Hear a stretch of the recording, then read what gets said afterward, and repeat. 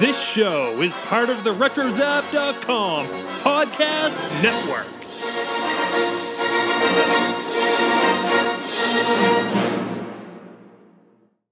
You will never find the more wretched hive of scum and villainy.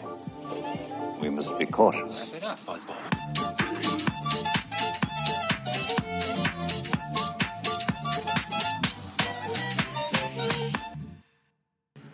Hey guys, Swara here. Welcome to Beltway Banthas, your source for Star Wars and political news and analysis from our nation's very own hive of scum and villainy, Washington, D.C. This week you'll be listening to my conversation with Mike Cooper, the editor-in-chief of the Star Wars website Eleven-ThirtyEight. For those of you who don't know, Eleven-ThirtyEight is an ongoing journal of news and opinion dedicated to chronicling the state of the Star Wars franchise that, quote, in a way that eschews reactionary news posting in favor of long, more considered pieces with a proactive mindset. Stephen and I have been fans of this site for years. Mike Cooper runs a really great operation and brings in some really talented writers who are very passionate Star Wars fans to basically delve deeper into the state of the Star Wars franchise and conduct robust analysis of news that's going on in the real world with Star Wars or in-universe analyses of characters, of plots, of governments. For our longtime listeners, you may have heard Stephen's conversation with Admiral Nick of Eleven-ThirtyEight, chronicling the geography of the New Republic.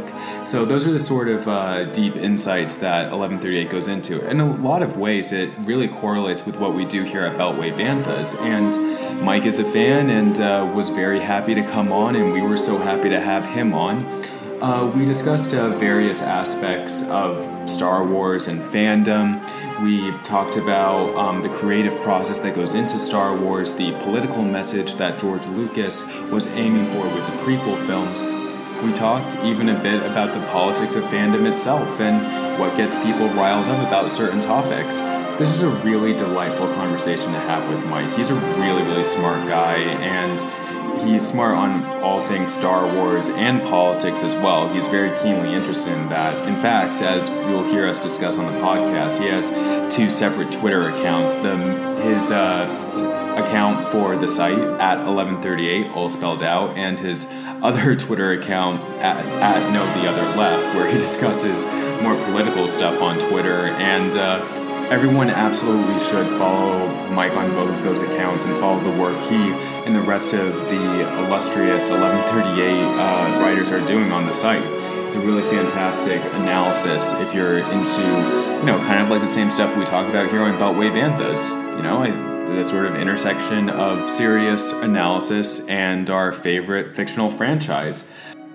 So I'd like to also plug some podcasts that Stephen and I have recently recorded and that will be available soon. Stephen was recently on our fellow Retro Zapper Jason Flatt's podcast, Holy Star Wars. I don't believe that episode has come out, but it should come out either in the next couple of days or perhaps next week. And I, just last night, recorded with our friends at the Imperial Senate podcast, Charlie Ashby and Nikki Kumar, on last night's breaking news that Colin Trevorrow has been ousted as the director of Episode 9. I've made my feelings clear on this topic before. I didn't think he was a right fit for the film, and I am very happy about this news. And if you tune into the Imperial Senate podcast, you'll hear a really great discussion with my friends Charlie and Nikki and our friend Emma on what we make of this news, how we all feel about it, and what we see next going with Episode 9. And we'll be back with a regular main topic episode next week, and hope you all stay tuned for that. And here's my conversation with Mike Cooper. All right, thanks, guys.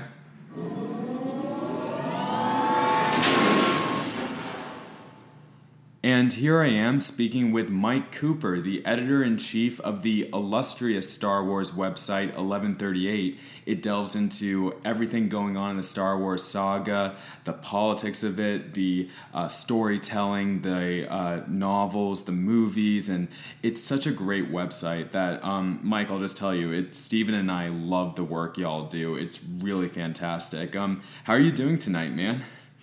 I'm great. Thanks a lot for saying so. I know you guys. I follow you guys as well. I'm not a huge podcast person, but I do love that there's a politics and Star Wars podcast. That made me very happy when I was aware of you guys. And so the feeling is mutual, and I'm happy to be here. Well, we're so happy to have you. But I gotta ask, who am I talking to right now? Am I talking to Mike? Am I talking to the website? I know you have 2 different Twitters. I'm so confused. So I humor the website thing, but I don't really see myself as having 2 personas or anything like that. I started out originally with just the 11-38 account, and every once in a while I would want to make a comment about politics, or like I would be live tweeting Game of Thrones or something like that, and I wasn't really concerned about it, but I felt like I didn't want to limit my Star Wars audience by forcing people to experience the entirety of my personality via that one account that was supposed to exist for promoting the website. So I started to do anything that wasn't Star Wars on my personal one. So if people are interested in me as a person and as a broad voice on various topics, then they can follow me personally. But the website is still, I don't know, it's funny. It's still a promotional. It exists. That account exists to promote 11-38. That is sort of the voice of the site.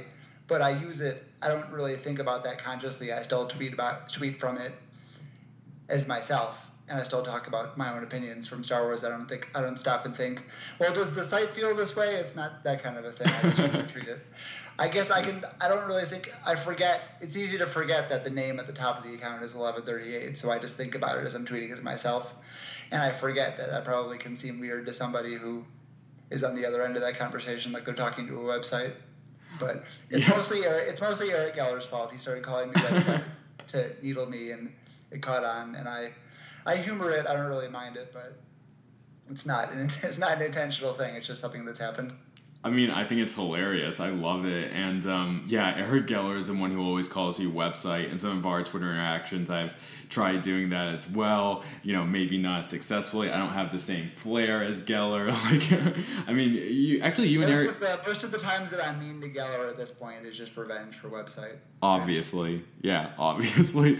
Well, yeah, I mean, everyone really should follow 11-38, the Twitter account. You find the links to the many articles that are on the site, and also from your really witty commentary on the state of Star Wars.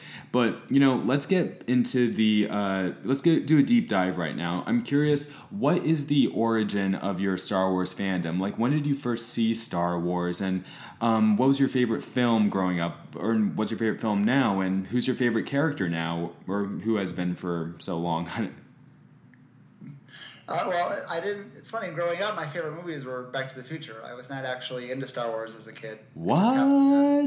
I didn't have. I grew up with a single mother, and she was not very genre aware. She wasn't the type of parent who would take me to Star Wars and things like that of her own volition. And so I wasn't really exposed to it. I got into Back to the Future because it just happened to be on TV more, I guess, and I would see it on TV once a month or so. But I finally got into Star Wars when the special editions came out, at which point I was 15, and I didn't know much about it, but I was old enough to sort of have a bit of a sci-fi interest, and so I asked my mom to take me to them, and we did, and it was a love affair ever since. That's really yeah. I think I wear it as a badge of honor that I came to Star Wars late, because I think I don't have those cherished memories of being 8 years old playing with Luke Skywalker action figures, and I like to think that I'm able to see it with a little more clear vision because of that, and I don't take things as seriously, and I don't have that childhood aspect that I feel the need to protect. That's really interesting. It's like you don't have that nostalgia factor that comes into it. I think for someone like me, I grew up with the originals and then the prequels. I'm a 90s kid, and somehow, most 90s kids have the prequels as their first films. Mine were actually original trilogy, but still, I know so much about the nostalgia factor that really holds on to a lot of the Star Wars fandom, and I think that you see this debate happen in fandom about the prequels, whether they were good or not. I hope this is a conversation we can finally get past, because now, we can settle it. This is Star Wars. Some people like it, some people don't, and that's fine. But it's you never really had that gripe, that sort of grip on you, that nostalgia factor. And do you think that's really contributed to your ability to judge or analyze and be critical of this series as a whole? I'd like to think so. I did. It's funny because I'm not too different from a person who grew up with the original trilogy. I did see them first, so it's not quite the same as being the prequel generation. Mm-hmm. But I only really had a couple of years to live with them before the prequels came along, and so I didn't have much time to really settle into what I thought the stories were about and what I thought. I didn't have a pre-existing notion of exactly how Anakin fell to the dark side and things like that. And so I think I was more, when the prequels were coming out, I was more receptive to that because the focus of my fandom up to that point had been the expanded universe, which was mostly after the movies. So I had preconceived ideas of what the New Republic and all that was going to be about and what kind of kids Han and Leia would have. Yeah. But the prequels I just sort of took as they came. I enjoyed them at the time. I've come to like The Phantom Menace a lot more as an adult and like episodes 2 and 3 less. Mm-hmm. As an adult, but generally speaking, I don't recall really being especially disappointed with any of them at the time they came out. It just sort of, it was what it was. They had highs and lows, and even when I first got into Star Wars, like the special editions, I'm not hung up on things like Han shot first because Han shooting first was the first version I saw. I didn't know it any other way, but even that said, there are things that I can look at analytically in the special editions that I don't care for or that I don't think were necessary, but it never became totally set in my mind one way or another. And so I came to Star Wars once it started being changed, being edited. So I see it as like the Constitution, I see it as a living document. Oh my God, I love that analogy. Like it is always changing, it is always evolving. And I think that's a parallel we need to like make a note of here at Beltway Banthas. Like Star Wars is like the Constitution in that it always changes. And there's been this discussion about whether George Lucas had a journal of the wills that mapped everything out, and basically he didn't. I mean, he was really making up like he was making up a lot of stuff as he was going along, but for the better. There were a lot of like great aspects of storytelling and characters he had in there, and much like the Constitution, like I'm of the political persuasion that the Constitution is absolutely a living document. I can do without the Scalia school of thought, and I definitely like to think of Star Wars the same way. But I want to go back to like the topic of your favorite film, and you were mentioning The Phantom Menace. What makes it your favorite of the prequels? It's the most consistent. It doesn't have the same highs. Like I think the best parts of 2 and 3 are better than anything in Phantom Menace, but they vacillate more between really high stuff and really crappy stuff. Like the romance stuff, it's mostly the romance stuff. That's what it boils down to. I can barely sit through a lot of the Anakin and Padme scenes in 2 and 3. But Phantom Menace is more. It's like rather than going between a 9 and a 2 and a 9 and a 2, it sits at like a 6 or a 7 the whole time. So like Jar Jar is not great, and Jake Lloyd is not great, but none of that is to the point that I want to walk away from the screen. And then the good stuff is not as exciting as some of the stuff in 2 and 3. Like I like the Obi-Wan Grievous stuff a lot in 3, and I like Camino a bit. I like Jango Fett for the most part, but. So if I can ask about episode 1, what do you think of the politics of that film? As a kid and growing up later, did they make sense to you? Do they make sense to you nowadays?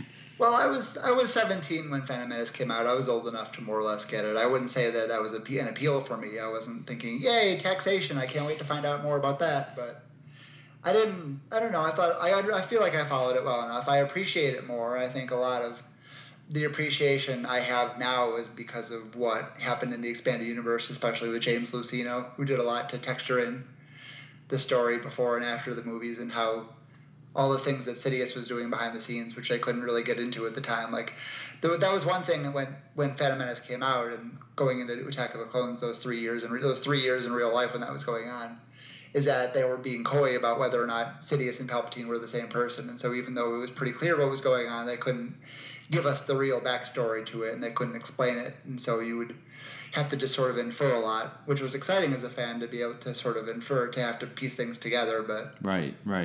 Yeah, instead of having the twist like delivered to you, and it's not a shocking moment at all in episode 3 when Palpatine reveals himself to Anakin. I mean, it's made pretty explicitly clear even towards the beginning of episode 3 that basically he is Sidious and he's trying to persuade Anakin to the dark side.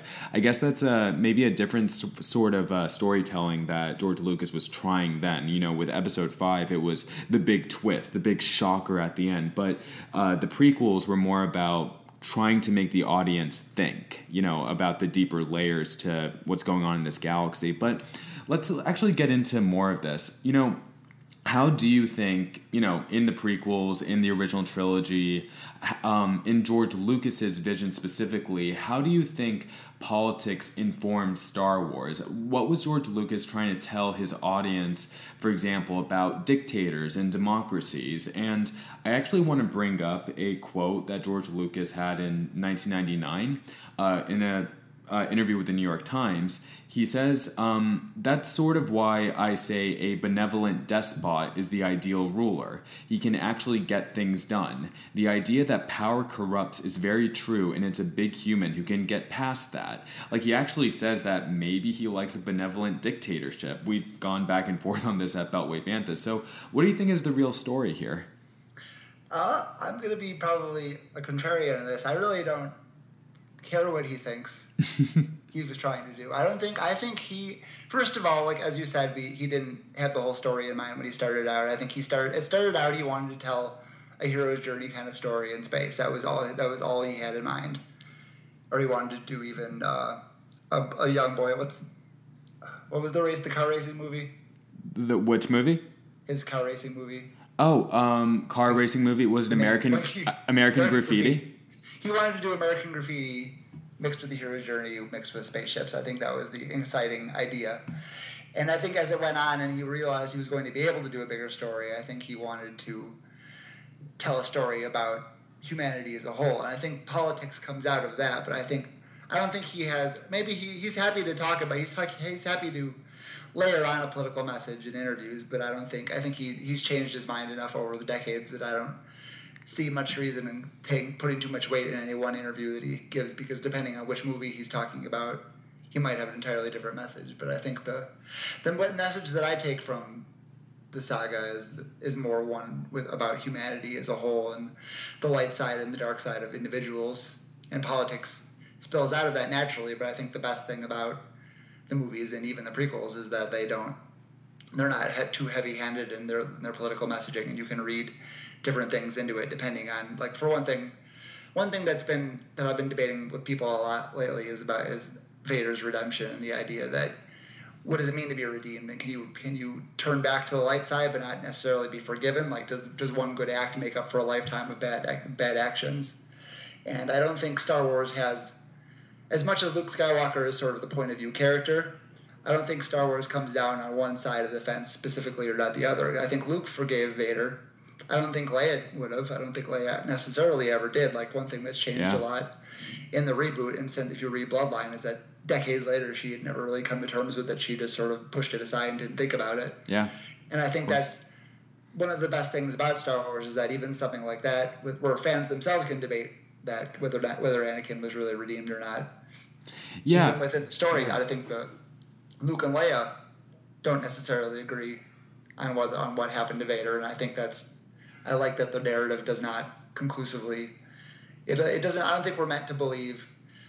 The narrative is on Luke's side to some extent, because the Force did take Vader back and he became Anakin again. So you can say that the Force is on Luke's side, but at the same time, I don't think we're meant to take away that Leia is wrong.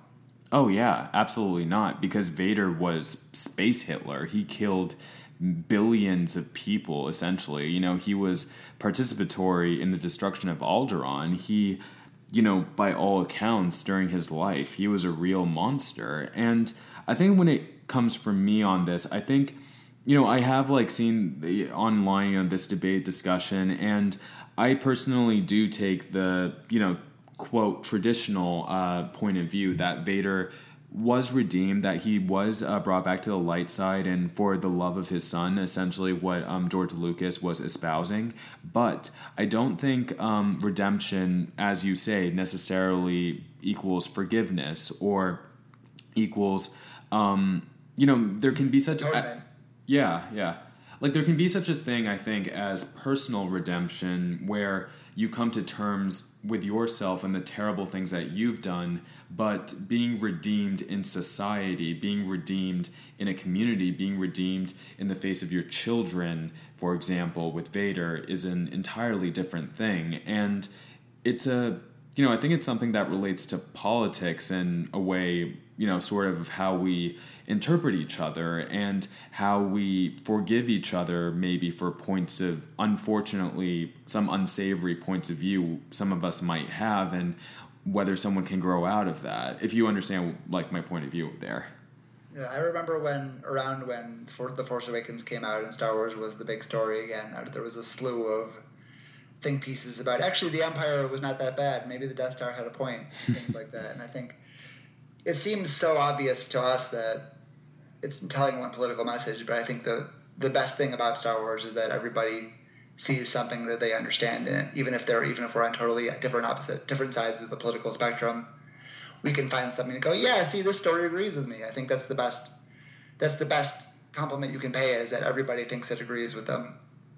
Yeah, exactly.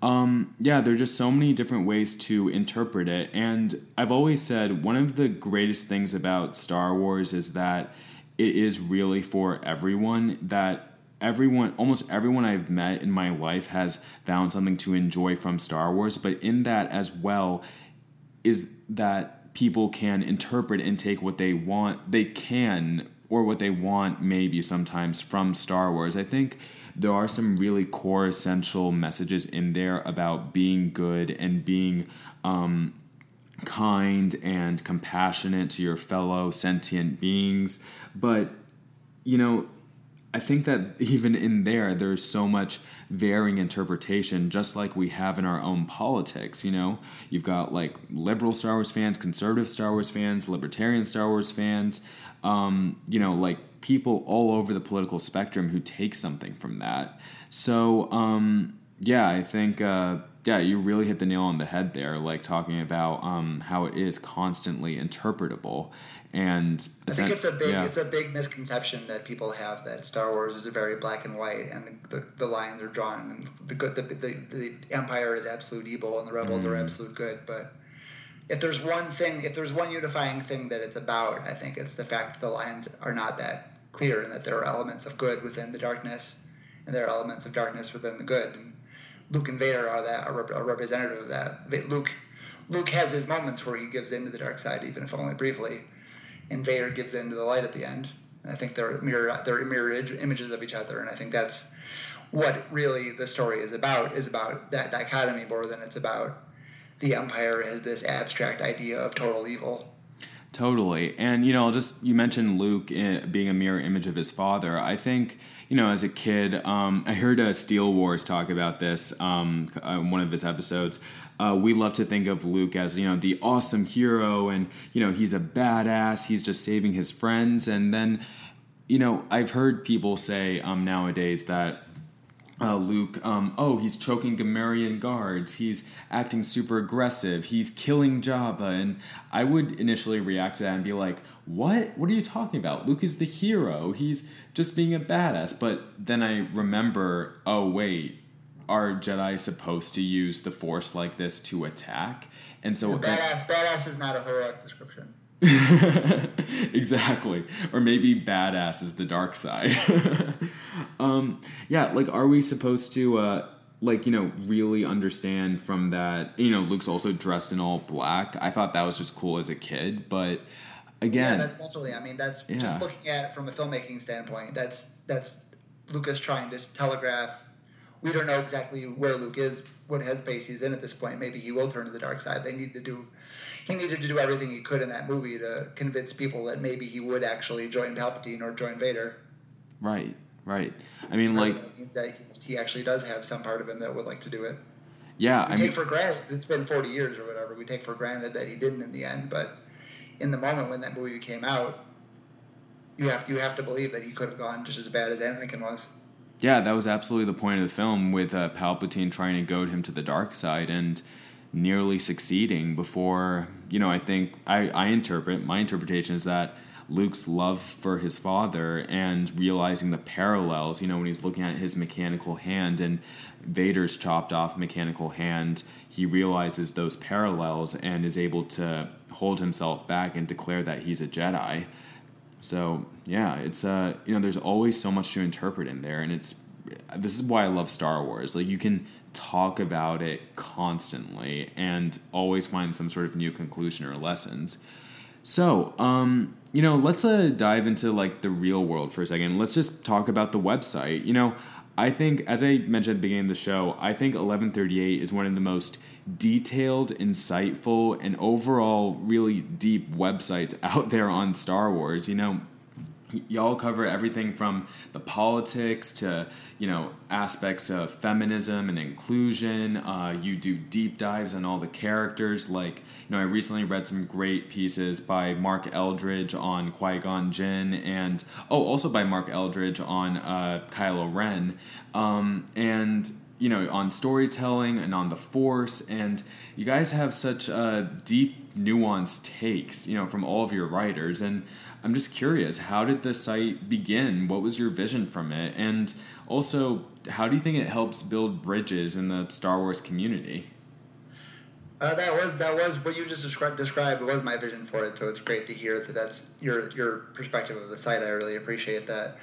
I originally, a long time ago, I was a staff writer for theforce.net, so I had done news posting for a while, and I got out of that about 10 years ago now. And most of my Star Wars online existence was in the literature boards at theforce.net, and with Expanded Universe fandom. And what happened was that I knew when the reboot, or not when the reboot was announced, but when the Disney purchase was announced, I had one of these moments of clarity where I knew I didn't necessarily know the reboot was going to exist in the way that it did, but I felt when they said, the second I found out there was an episode 7 coming out, I knew that there was going to be some kind of reconciling with the Star Wars that I had known from the Expanded Universe for the last 15 years or so with whatever this new movie was going to be. And I saw a scenario where there was going to be a lot of new fans coming in from the movies and saying, what are these books? What does this matter? Who's Jason Solo? I've never heard of this person. Why does that matter? And I wanted to... The inciting thing that I wanted 1138 to do was sort of establish that EU fandom had a place in this era, whether or not there was a full reboot, which was not super positive, but I seemed likely at the time. I wanted to establish that we had seen whatever movie the sequel trilogy ended up telling, we had seen some form of it in the books already, like they had done in 40 years of books and 40 years in continuity even.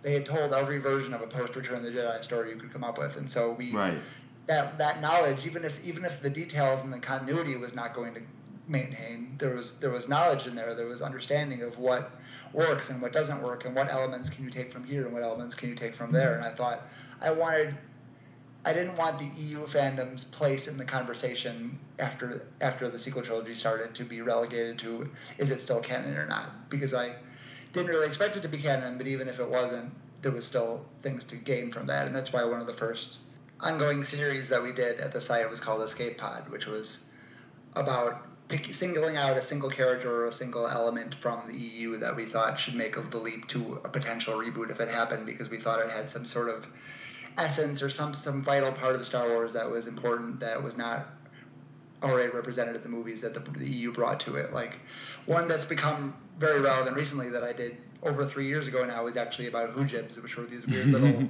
telepathic bunny creatures in the Marvel Comics from ages and ages ago. And the point that I made was not so much that Hoojibs, exactly as they exist, this thing needs to be in the movies exactly the way it is in the comics, because that's unrealistic anyway. But the underlying point that I was making in that article was that Star Wars always has little weird, whimsical, cute elements in it. Like, people talk about Ewoks as being the first thing that was cute, but really there was stuff like that all along. There were things in there were elements of Tatooine that were whimsical and sort of weird, and like banthas are like that. Banthas are a whimsical animal, and I think I like the idea that that's something that's important, and there should always be. You shouldn't get too serious and too grizzled with Star Wars. It's not really sci-fi. It's not supposed to be that serious. There should be things that are just kind of ridiculous and bonkers, like some of the creatures, like the big Tweety bird guys in Maz Kanata's castle are a good example of something that's totally nuts.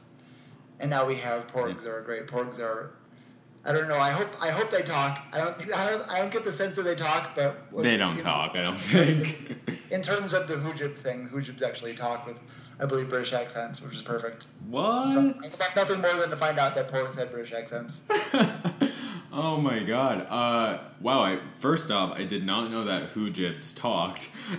Actually, the only other place I've heard about Hoojibs is from our fellow podcast and our podcast network, Skywalking Through Neverland.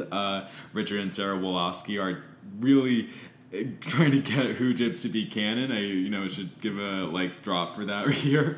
But yeah, no, you're totally right. I mean, that's something, guess what? So Return of the Jedi is my personal favorite film, and one of the things I really like about it is Ewoks. Honestly, I feel like the hate, the supposed hate for Ewoks is actually really overblown. People were saying that they're the Jar Jar of the early 80s, but I don't think the hate was ever anywhere near what it, I guess whatever hate there is towards a certain thing is definitely amplified by the internet, by social media, by just people being able to communicate more with each other. But I never felt I never really encountered anyone who actually hated Ewoks. Have you? I know people who are about my age who did grow up with the movies and remember not liking them. Okay, fair enough. It's hard to say. I mean, I don't think to hate Ewoks in 1983 is not the same as to hate porgs would be now, because you don't have the vehicle to express that hatred. 30 years ago, you couldn't go on Twitter and bitch about them. Yeah, exactly. It was a different thing. I wouldn't, especially given that I wasn't even in the Star Wars fandom at that point. And if I had been, I would have been 2 years old. I wouldn't really deign to say there was or wasn't as much hatred, but it was not. It was muted because it was not. There wasn't. Fandom didn't have that kind of microphone that it does now. Right. Exactly. I would imagine that I think there's a contingent of Star Wars fans that don't like cute things, and it's as simple as that. And if it's not them, it'll be Jar Jar or it'll be porgs or whatever. I'm waiting for someone to write a nasty article about porgs. It'll happen. How could you ever write a nasty article about porgs? They're the puffins of the Star Wars universe. They're brilliant. Sorry, I don't want to be so decisive. Obviously everyone should have their own opinions about porgs. I've been even though I was not a fan as a young child, I've been around enough to see multiple generations, and it seems like every generation has the same proportions of people, whether it's the EU fans or whether it's prequel fans or whether it's Clone Wars fans or now Rebels fans or sequel fans. Within each generation, there are people who are unreasonable about one thing, unreasonable about another thing. There's the topic changes, but the people are the same. I think the human nature, especially human nature among fans, is consistent. I think across the decades, and it's just different. Yeah. The focus is different. I think you really hit the nail on the head there. It really is the fact that fandom is everyone. Fandom is people. You're going to get so many different types of people that have different tastes and like different things or may complain about different things. I think the problem, it's okay to have your own opinion, but I think our problem is communication about that. And so maybe someone saying they don't like porgs will be perceived to be this person hates porgs, or it's just acting like someone would towards the Ewoks or Jar Jar. No, this guy just happens not to like cute things, and that's fine, and just is expressing his opinion. But what I don't like is when those people who don't like the cute thing may attack others. Essentially the same thing we see over and over again, attacking someone for having an opinion on a product of fiction. And it's just grow up, Yeah, I think I said this too when we were working on your piece. Sort of The site started out mostly from that EU point of view, as I wanted to keep the EU in the conversation. But more than that, I wanted to show that if people who grew up with the EU were not all what became known, what didn't exist then, but now you would call them Bring Back Legends people who are totally radicalized about it and refuse to engage with anything that's coming out because it's not Legends. I wanted to establish that you could be an EU kid and not be like that and be reasonable about it and understand the realities of the reboot and what they had to do to make new movies. And I think what came out of that I sort of found over the course of a few years as I was doing the site, one of what I would describe now as one of our editorial premises is it's not what you think, it's how intense you are about it. I'm willing to engage and willing to publish even all sorts of ideas sorts of opinions that I don't necessarily agree with, but I think if you can make your case reasonably and not get too upset about it and not shout people down if they disagree with you, then I think that's more important than what you actually think. Like, I personally think it's likely that Kylo Ren will be redeemed, but if he's not, I'm not going to freak out about it. Right. I think a lot of people, I think that's something that I see coming now that I think is going to be a giant potential rift if whether or not he becomes good again. Because there are people that just can't get their heads around the possibility that they're realistic. They can say, well, this is the thing Star Wars does. It could happen, but they would hate it. They would absolutely hate it. And I think the important thing, it's fine to have preferences. It's fine to have opinions. The important thing is to be reasonable about them and have perspective and have a sense of proportionality. Absolutely. And, I'll just let you know, like our listeners know, well, first off, thank you for plugging my piece on 11-38. Yeah, guys, I'm here to plug. Yeah, well, you were the one that plugged it first, man. Yeah, I was just saying it was good for Star Wars fans to be constructively critical, but I hope y'all check it out. But also, this thing you're talking about, how you voice your opinions, how worked up you get over it. Honestly, and actually better than most people, this is actually a problem that I've had, particularly in regards to Kylo Ren. Coming out of The Force Awakens, I was like, I hate this character. I hate this guy. I want Rey to defeat him. I want, I think he's a person. I hate him too, but that's great. Yeah. I'm so thrilled that we hate Kylo Ren. Exactly. No, we're out of our minds. Yeah. You see, this is the thing for me, too. Now I am thrilled that I hate him. I think I wasn't so receptive to... Honestly, what I was doing was I was making Kylo Ren, my ideal of, a patriarchal and entitled evil being that Rey, as a feminist hero, would strike down. And I thought I was so absolute in this vision. I just felt like, oh, everyone is obviously going to believe this. But then I encountered people online that, hey, actually disagree with this, that maybe even if Kylo Ren is like this, he could still be redeemed. This is one of the messages of Star Wars, that redemption is possible for anyone. And actually, when you compare the body count at this point, based on what we know between Kylo Ren and his grandfather, Darth Vader, there's no comparison. Darth Vader was the monster. He was the tyrant. We didn't kill Han. We love Han. That's what really matters. Exactly. Actually, what do you think about that? The fact that people, including myself, to be honest, see the killing of Han as an irredeemable, point of no return.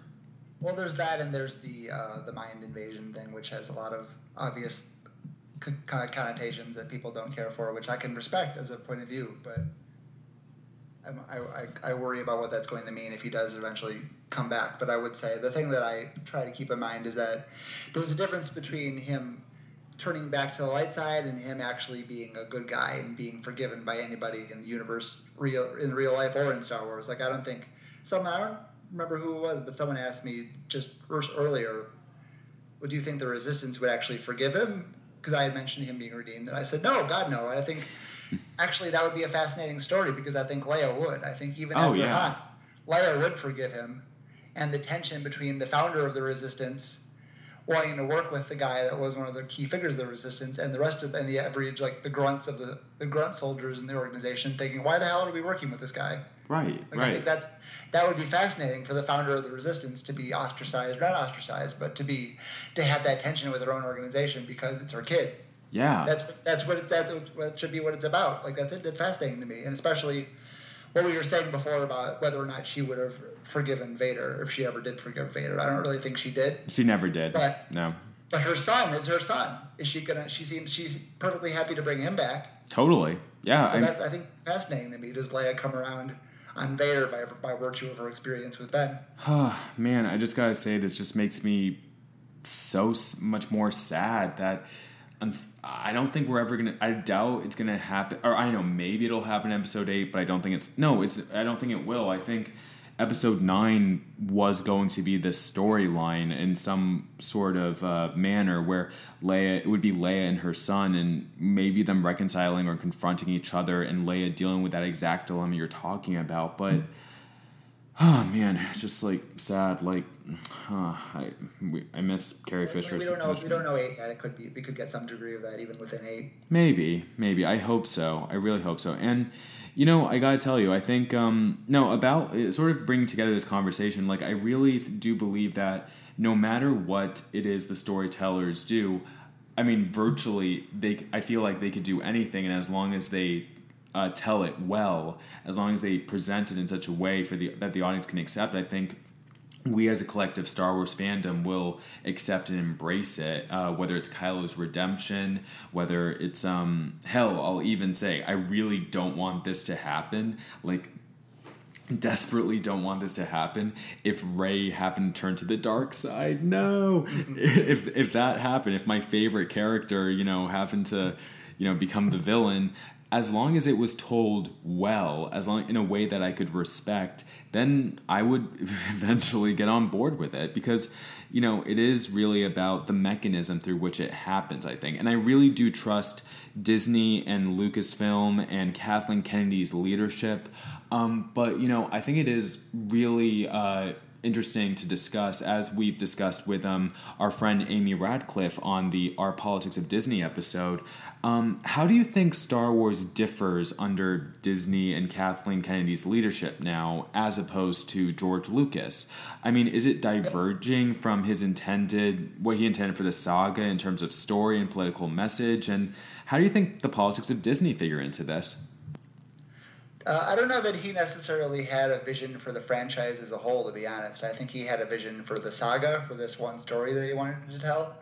And he told that story, and he felt like by and large, he was done with it. I think the interesting thing about the Clone Wars and that was going on is that he got more and more involved in it, almost despite himself. And I think he just found it interesting, because the Star Wars universe is an interesting place to tell stories. And he started thinking, well, what if we do a monster movie in Star Wars? And what if we do Kurosawa in Star Wars? And they started doing all these little riffs on other movies and things like that. And I think that was him. Like, he had a very heavy hand in a lot of that stuff, but it was him just sort of noodling around and having a good time. Like, I don't think that he wasn't furthering some sort of vision for what Star Wars needs to be, which is something that the Disney era seems to be a lot about. Like, what is the authentic Star Wars thing and what isn't. Like, the fact that one of the things that got canceled actually after the Disney purchase was what was it called? The Hyperspace Rodeo or some friggin' thing in Disney World. It was some kind of thing. I didn't hear about this. Party thing. I didn't hear about this. What was this? The Hyperspace Hoedown? Is that what it was called? It was something what? Like... Ask people on Twitter. I've only been to Disney World twice in my life, so I don't know exactly, but it was some kind of weird, like, dance thing that they had that was Star Wars themed to Disney World, and it went away after the purchase. And because I think there was they sat down and they sort of settled their accounts, and they said, well, what do we want Star Wars to be going forward? I think that was the first time that anybody actually sat down and looked at Star Wars holistically and said, what are we trying to do as a franchise? What is the message we want to convey? What areas do we want to maximize or highlight versus undersell? And I think that's why, like, the Detours cartoon went away, because it was not. I don't think they thought it was bad. Maybe they just thought it wasn't. This isn't what we want to be doing right now. We want to prepare people psychologically for the possibility of an episode 7, and that was a big lift. And they did anything that was not in furtherance of that lift. They decided to set aside. Yeah, I think it's not so much that Lucas had one vision and they're changing the vision. I think this is the first time there's been a vision at that level. Like, Lucas was just sort of he was an independent filmmaker. Star Wars is the biggest independent film franchise ever. And he ran it that way, and it was totally at his whims, and it wasn't really, he didn't care. Like, look at the EU. There was hundreds and hundreds of books in the EU. I don't think they weren't exercising any vision of his. They did whatever the hell they wanted, and he mostly, like, as long as they didn't do anything super, super crazy, he basically left them alone because it didn't matter to him. It was outside of his, even though he owned it, it was outside of his scope of interest. I mean, nowadays, nothing is outside Kathleen Kennedy's scope of interest. Like, it all leads to something, one way or another. Yeah, totally. There's such a directed method of control for it, which personally I really appreciate. I am also a child of the EU. I read dozens and dozens of novels, played so many games. But you said as long as they didn't do anything too crazy, George was okay with it. They did some pretty crazy stuff. I mean, you would think, but I think honestly, this is one of those things, like I was saying about what is his political message. I think a lot of this stuff, it depends on when you sit him down, what mood he's in, what he says, what he doesn't care about. Because some things he let happen that I would never have thought he'd allow, and then other times, like, he wouldn't let them kill Luke in the New Jedi Order. He wouldn't let them. He asked them to kill. I don't want to speak too much about this because I forget exactly what we know for sure. But the rumor was that they killed Anakin instead of Jason in the New Jedi Order because they didn't want to have two Anakins at once because the prequels were going on. I forget whether that's hearsay or we actually know that, but I think no. Wait. I think I remember this. This makes a lot of sense. I mean that it was originally going to be Jason, but they chose Anakin for some reason. I didn't know, but that answer right there, honestly, that sounds like a very George Lucas answer. Yeah, I mean that tells you everything about how. I mean, I don't want to make it seem matter of factly that that's exactly what happened because that was something that was talked about at the time it was going on. Right. Whether or not he actually did that, I forget. I don't want to say that for sure that he did, but it's the kind of thing that's a good illustration of the way that he viewed the books. He didn't want it to conflict with what he was doing, but he didn't care what they did. And he would be happy to use. He was a visual guy. If he saw Ayla Secura on a comic book cover, he would use her because he thought he was a cool design. He didn't worry too much about, is this going to make sense with the character that already has been written about, because he didn't see it that way. He saw it as plucking this character from an outside universe and bringing it into his universe. So it didn't really matter whether they were consistent. It's so... I mean, George Lucas is he's the most famous independent filmmaker that's, basically ever lived. He always goes with his own vision. He, never would listen to, I mean, he does listen, he does take advice, particularly during the original trilogy. I personally think, I mean, it's so funny. I don't want to deride or downplay George Lucas created Star Wars, but I do think that Star Wars maybe has been at its best when it's been a more collaborative process, as it was during the original trilogy. Whereas when you have something like the prequels, where it's 100% George's vision, that you get something that, some people love, but some people also hate. And it's, it's interesting. I don't know. May I ask you this question? Do you think Star Wars works better as a collaborative process, or when there's one visionary person at the helm? Just if you don't have an opinion on that, what are your thoughts on that? I wouldn't say better. I would just say different. I think it's a different thing now. The Force Awakens is very, as much as I love it, I like it more than Rogue One. I'm so happy with it. I'm thrilled. I was thrilled at how much I responded to these characters. I would never have thought we would be this lucky to have characters that we cared this much about. But it's different. It's a movie by committee. I'm able to love it and still admit that that's what it is. It's very much calculated in terms of what's the amount of nostalgia we need to put into this. What's the amount of cuteness? They have BB-8 is there to be the cute thing, and Kylo Ren is there to be the Darth Vader. But it's good. I love it because it's able to be postmodern about it and sort of engage with the fact that it's nostalgic and that it's not. It's sort of a manufactured product, and I think it's great. It's a great postmodern Star Wars, and even Rogue One is postmodern in a certain way. They're movies. They're both movies about the movies in a way. Yeah, I agree. And it's a different thing. I don't think it's better or worse. I can't say even right now whether I like The Force Awakens or Rogue One more than any of the original trilogy movies. It's hard to think of them as on the same scale. Yeah, they're so distinct from each other. I mean, despite those people saying Force Awakens is a copy of A New Hope, it's an homage, guys. Come on. It's speaking that's part of the story. It's about the fact that it's like A New Hope, that they engage. They don't just do that sloppily. They do that with purpose, and I think we're going to see that, especially with Kylo. We're going to see that purpose explored more. Exactly, I agree 100%, man. Like, you actually had a really good piece, I think, that relates to, this is stuff we're talking about right now. It was March 3rd. You wrote a really great piece called "You're Allowed to Disagree with Pablo Hidalgo," and it's like, while there is like a concrete story here, while there are canon facts and stuff, ultimately it is your own story that you're interpreting, and each consumer is different, and even the great canon master Pablo can't ultimately tell you what your own canon is, if that makes sense. Is that what your piece was going for? Like, well, do you know why Pablo? Why people think of him as the great canon master? Why? Because he tweets a lot. He's no more important than Leland Chee is. He's no more important than Rain Roberts. He's no more important than Matt Martin or Kiri Hart or anybody else. He's just one of the guys on the team. But we know him. He has a huge profile because we're familiar with him. He's been around. We think of him as one of us. He used to work for West End Games or one of the role-playing things. Like, he's the guy. He's the Star Wars dork that made good. And so we hold him to a high standard because of that, and we hold his words to have more value than I think they need to. And that's more what that piece is about, is that he's on Twitter, he can't help himself. He tries to make it about Transformers. He can't help himself. He'll still answer questions, and he'll still butt in with little comments about whatever the news is that day. He'll make fun of clickbait, things like that. And gotta love him for it, but yeah, that's just a guy. He's just a guy sharing his opinions. And when he does answer questions, you notice people don't talk about this, but he always says, like, if he actually declares that such and such is going on in a scene, he won't just say, this is official, that's what happens. He always colors it with, I always thought such and such, or it seems to me that, ... And he'll always put it as, this is just my take on it. Yeah.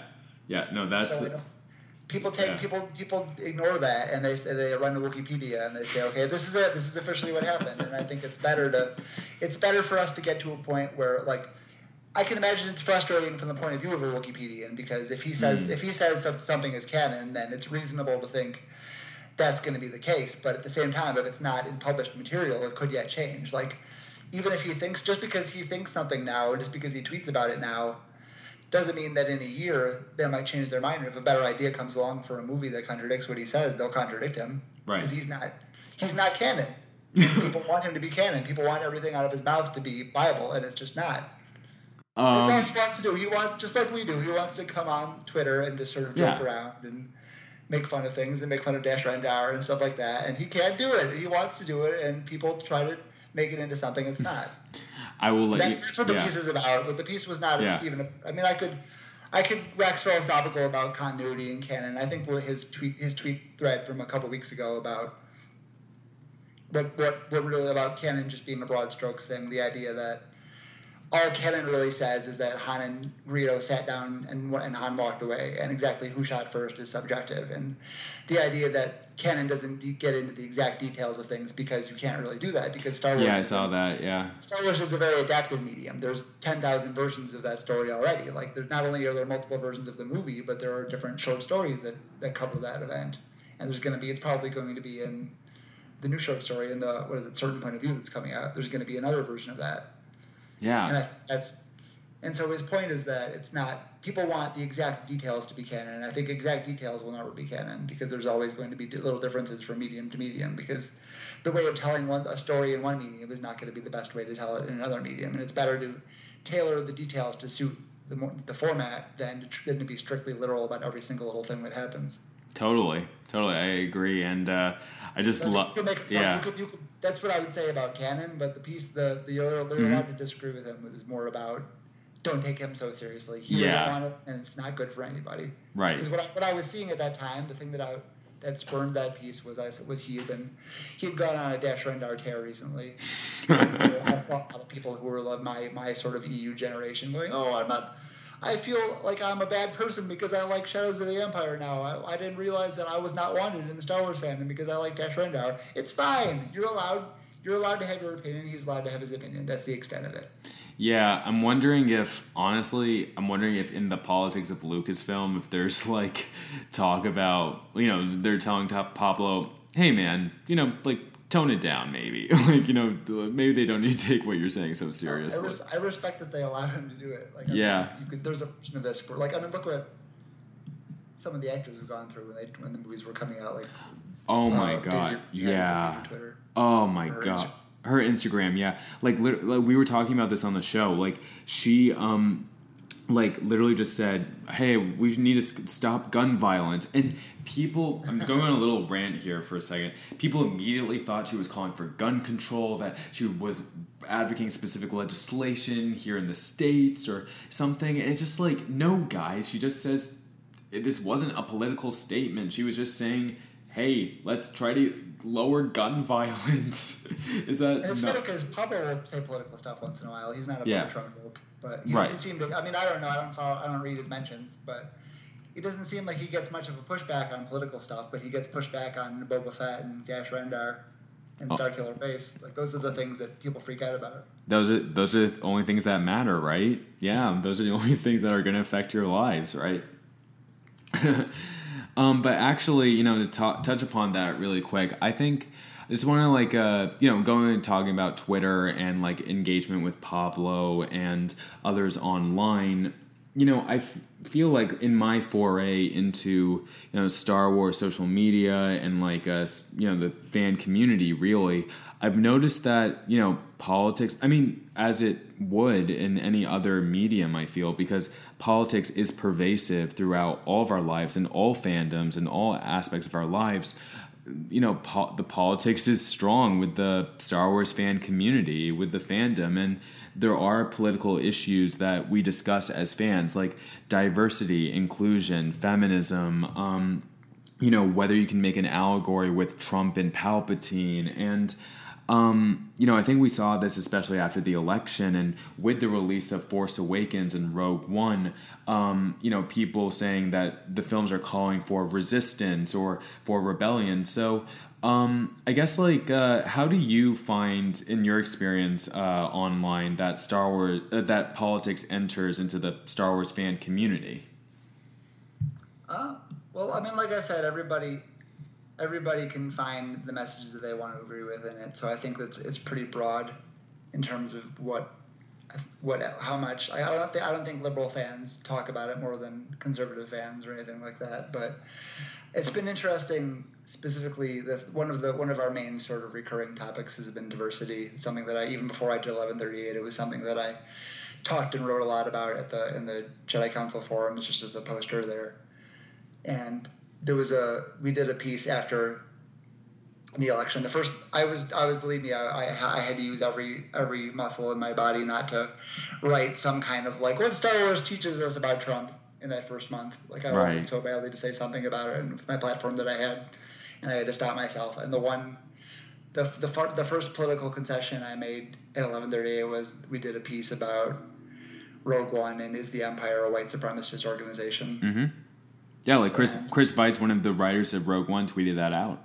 Yeah, it was a response to that tweet in a way, but that tweet was really just an excuse because it was something that we've talked about a lot, especially Jay Shaw and I, who is a big Empire booster from a certain point of view. Right. He has even stronger opinions about this than I do, and he's the one that kind of brought me along to his way of thinking to a great extent on diversity in the Empire, because it's very easy to think, well, they're the bad guys, and therefore any possible bad trait they must have.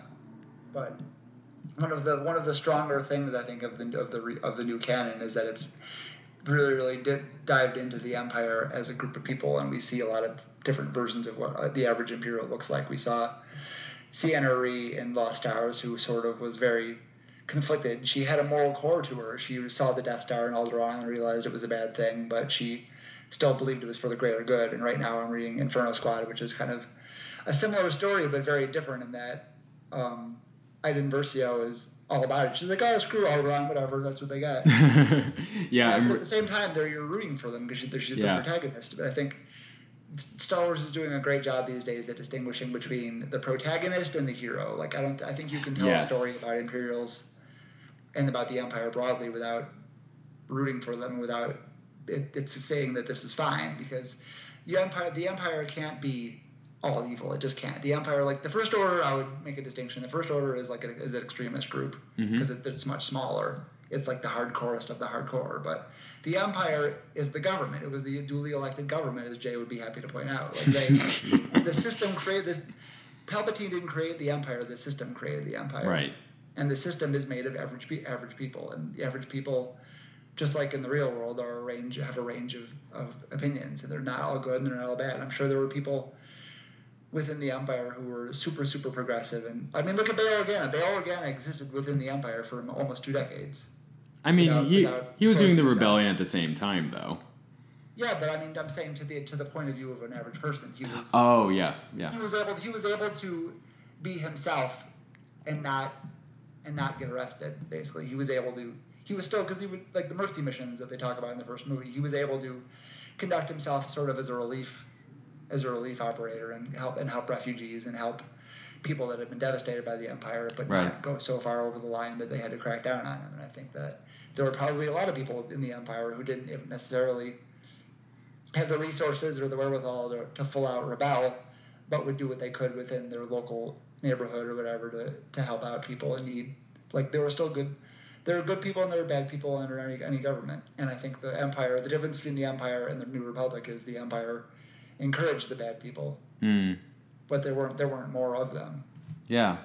I love that point right there. That you have good and bad people in all systems of government. That it really depends on the aspects that you're going to cultivate in there. For the Empire, it was these brutes. It was these essentially bullies. These people who were willing to commit genocide, really. And in the Republic was obviously miles better, but still harbored those unsavory elements that eventually led it to become the Empire. As you said, it was the system that made the Empire, not our beloved Uncle Palpy. But he helped a little. He helped a little. The one thing I like to say a lot, I always make this is something a point I make more with regard to the old Jedi Order and their problems. But I always say that if Palpatine had been hit by a bus the day before Attack of the Clones happened, that wouldn't have made everything fine. There still would have been a war. The Jedi were still totally messed up. Right. Anakin still might have turned for some other reason. The Sith broadly were able to foster corruption over the course of 1,000 years and were able to encourage the bad stuff and discourage the good stuff. But if he goes away, that doesn't make everything fine. The system was the problem. The system was the problem. That's a real crux. Yes, absolutely. They were part of that system. And yeah, this is it's just again, man, I just love talking about this so much because you uncover layers upon layers upon layers of content to talk about, and there's as much as you want. It's great because it can be superficial. You can be 6 years old and just shooting lasers and lightsabers and stuff like that, and that's fine. And I think that's sort of what it's for. If I had to choose between what we're talking about and the 6-year-old version of Star Wars, it's more for the 6-year-olds. Right. But what I love about it is that you can be an adult and still the more you choose to look at it, the more you can find things like this. It's all it's every bit as complex as you want it to be. 100%. And I think that is a very good note to end our interview on. We are running up against time, but Mike, this has been a really fantastic and deep diving discussion. Thank you so much for coming on to the show. Sure, I'm happy to be here.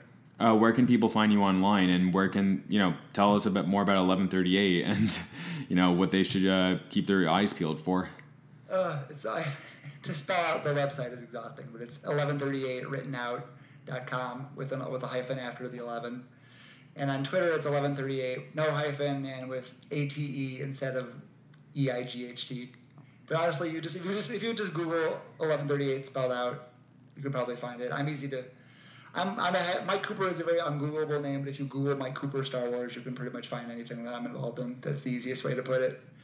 But my personal Twitter that we discussed earlier is @KnowTheOtherLeft. If you want to know what I think about Trump and stuff like that. I would say a third of my brain is Star Wars. That's the 1138 account, and the other 2/3 are comic books and politics, and the other 2/3 are on the other account. Brilliant. And if you do have, a lot of people still have old accounts at the Jedi Council forums that they dig up once in a while. If you go to the literature forum, I'm there fairly regularly as well. That's sort of where I cut my teeth and where a lot of the 1138 contributors came from and how I got to know them, including Jay Shah in particular. That's awesome, man.